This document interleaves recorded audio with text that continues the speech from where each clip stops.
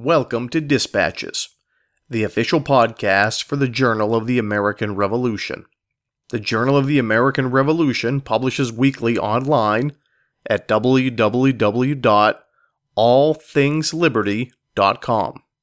For the latest in research, reviews, and commentaries, America's most important history is available free of charge at the Journal of the American Revolution.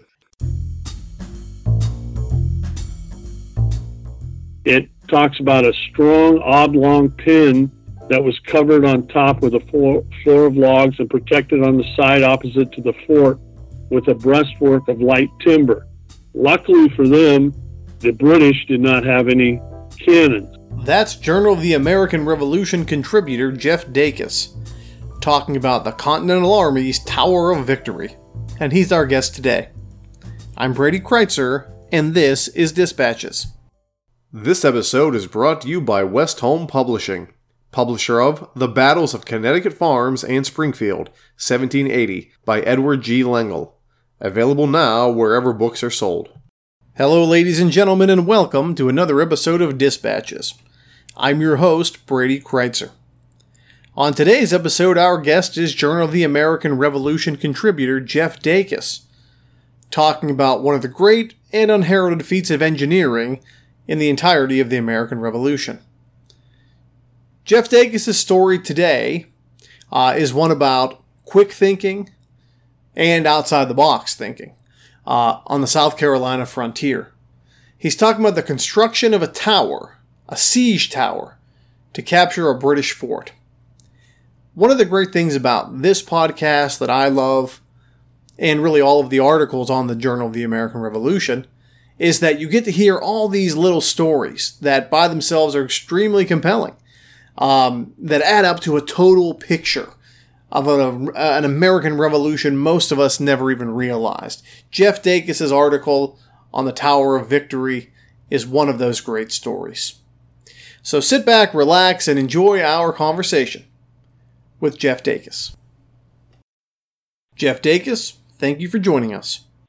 Thank you. It's good to be back. Tell us about your background. Okay. Well, I'm a retired school teacher, retired U.S. Marine. I taught U.S. history for 35 years, and I was a Marine Corps tanker, fought in the Gulf War. That's about it. What first drew your interest into this topic? Well, I was doing another article. I did an article about both Lee and Francis Marion when they came up with the very creative idea of using bow and arrow to start a British fortification on fire. And while I was doing that particular article, I happened to run into information about this other incident where they went back in time and decided to use a siege tower to defeat another British fort during part of their campaign after Guilford Courthouse. Talk about the strategic situation following the battle at Guilford Courthouse. Well, that's a very interesting time because oddly enough, the Battle of Guilford Courthouse was one of those victories where you have a victory, but you got defeated on the battlefield. Nathaniel Greene is defeated by Lord Cornwallis at the battle and is forced to retreat.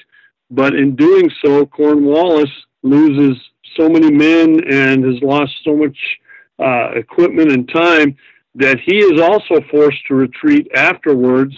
And he retreats all the way to Wilmington.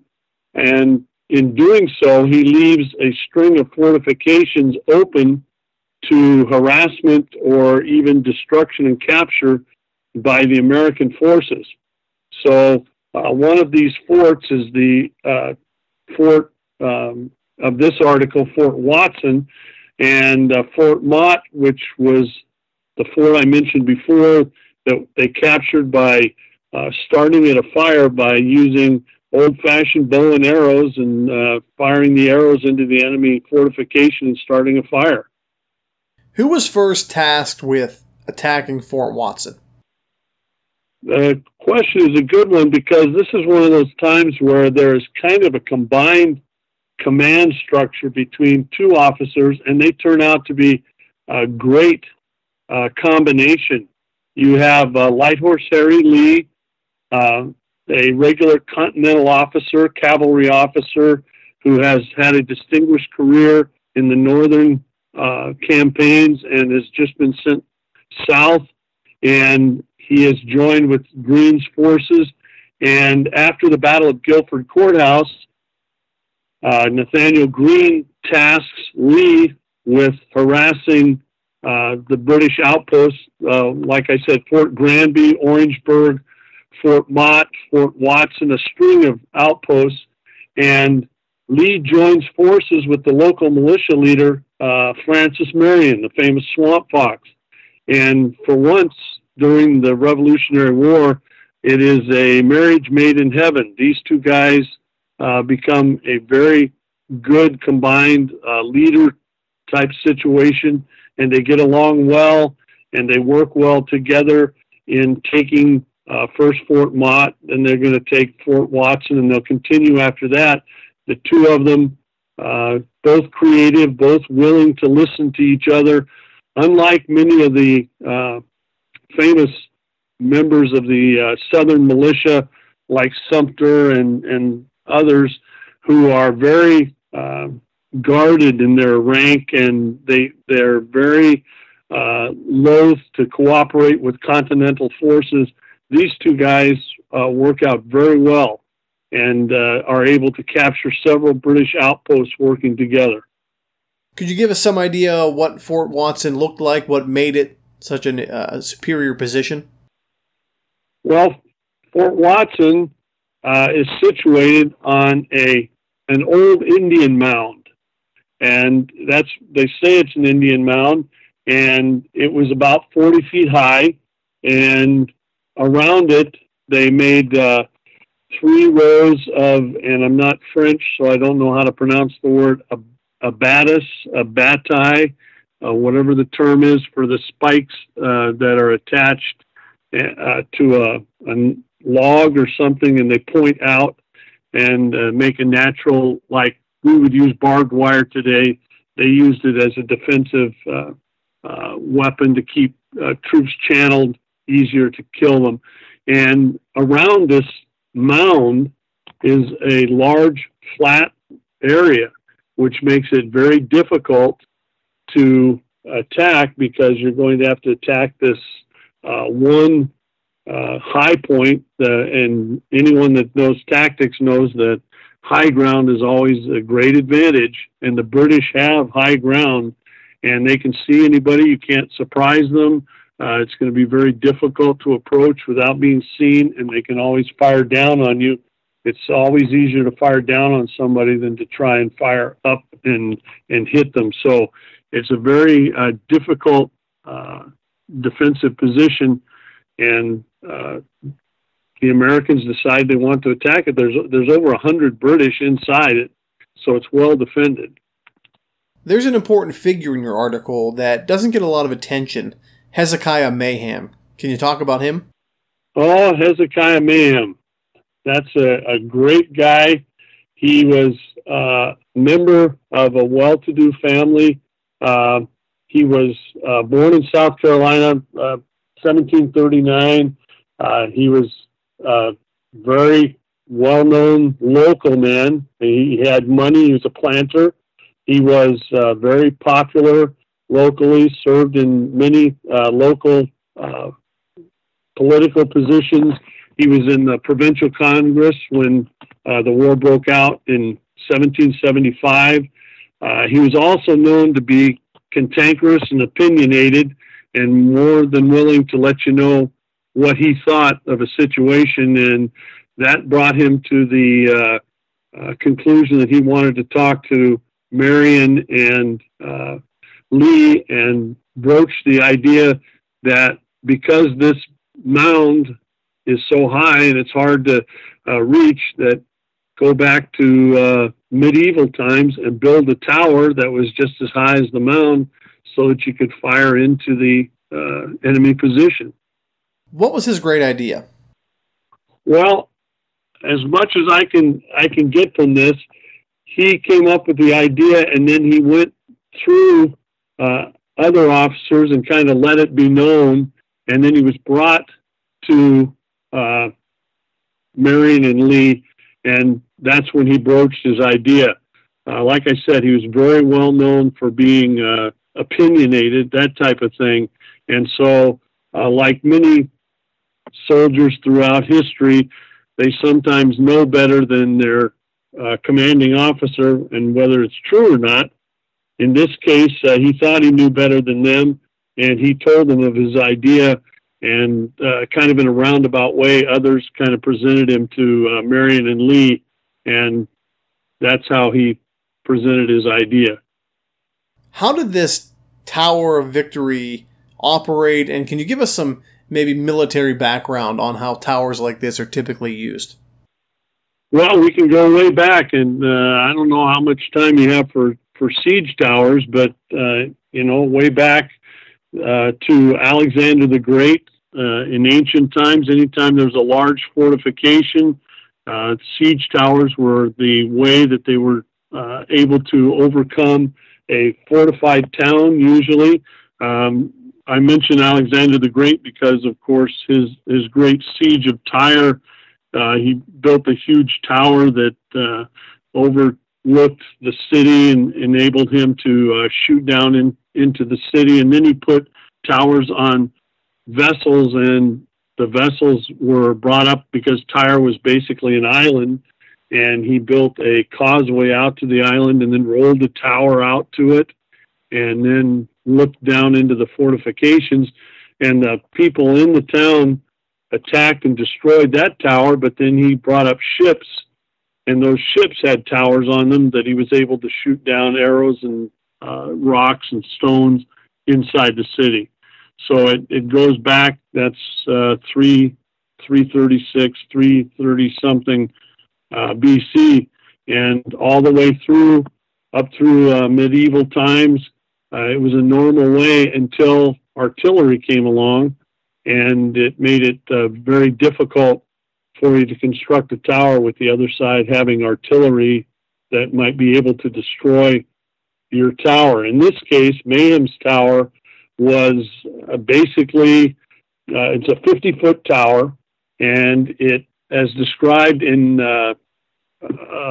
Lee's memoirs, it talks about a strong oblong pin that was covered on top with a floor of logs and protected on the side opposite to the fort with a breastwork of light timber. Luckily for them, the British did not have any cannons, so they were able to put their best riflemen on top of this tower and shoot down into the British fortifications. How does Fort Watson ultimately fall, and what does that mean for the British?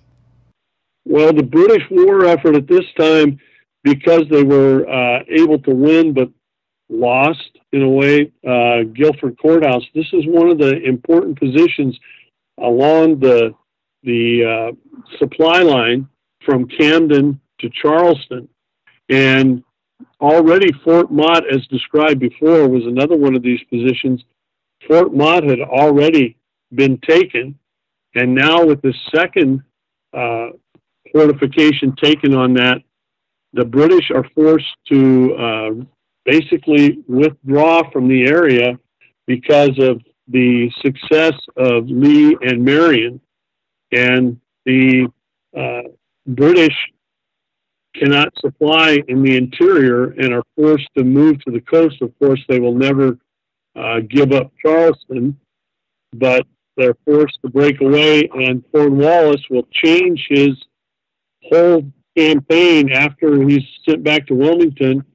He moves up into Virginia and leaves basically Charleston, what little forces are left in the south, and takes the main British force in the southern colonies up to Yorktown. And of course, we know that once he goes up to Yorktown, he gets stuck there, and that's the end of the British along that southern. They're basically stuck in their coastal fortifications because the remaining forces are going to be defeated at Hobkirk's Hill and places like that by Nathaniel Greene. He's basically going to be able to force the British out of any type of interior,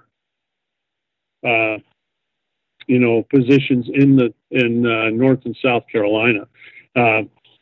The British don't have enough people. Most people are with Cornwallis, so they're unable to reconquer the southern colonies. What does this event reveal to us about the Revolutionary Era? Well, as I said, I think this is a example of small things coming together and ending up in a large kind of decisive thing. The battles to take Fort Mott and Orangeburg and all these little battles, they don't really mean much in themselves. A few hundred British are taken here, a few hundred there. In fact, along the way, the British will actually win some battles, or battles will be draws, but there's so few British remaining after Cornwallis leaves that these battles essentially clear the British out of the South. And one of the things that happened after the Battle of Monmouth in 1778 was the British had turned their attention from the north and turned it to the south because they thought that the southern population was more likely to be loyalist. But as these little forts fall in the south and there's no big army, Cornwallis leaves, then the loyalists, the people who would be loyal to the king and the imperial cause, they have no one to hang on to. And the American cause is able to slowly filter back in and take over the southern colonies. And there's never a chance for an uprising of loyalists because of these little battles that gradually take each one of the British forts in the interior of North and South Carolina. In Augusta and 96 fall, in May and June, their interior positions for the British of the same year. And gradually, there's no one whom the loyalists in the South can cling to. So if the British were unable to conquer the North and had moved to the South in 1778 to change their strategy, they were unable to successfully do it once Cornwallis changed his plans and moved into Virginia. These little battles are going to take the South away from the British, and there's no way they can attain victory in the South. Jeff Dacus, thank you for joining us. Thank you, Brady. This is very good. The music played in this episode included works by Kevin MacLeod and the Sturbridge Colonial Militia. Any unauthorized reproduction or use of this podcast, without the express written permission of the Journal of the American Revolution, is strictly prohibited. For everyone here at Dispatches, I'm Brady Kreitzer saying, so long.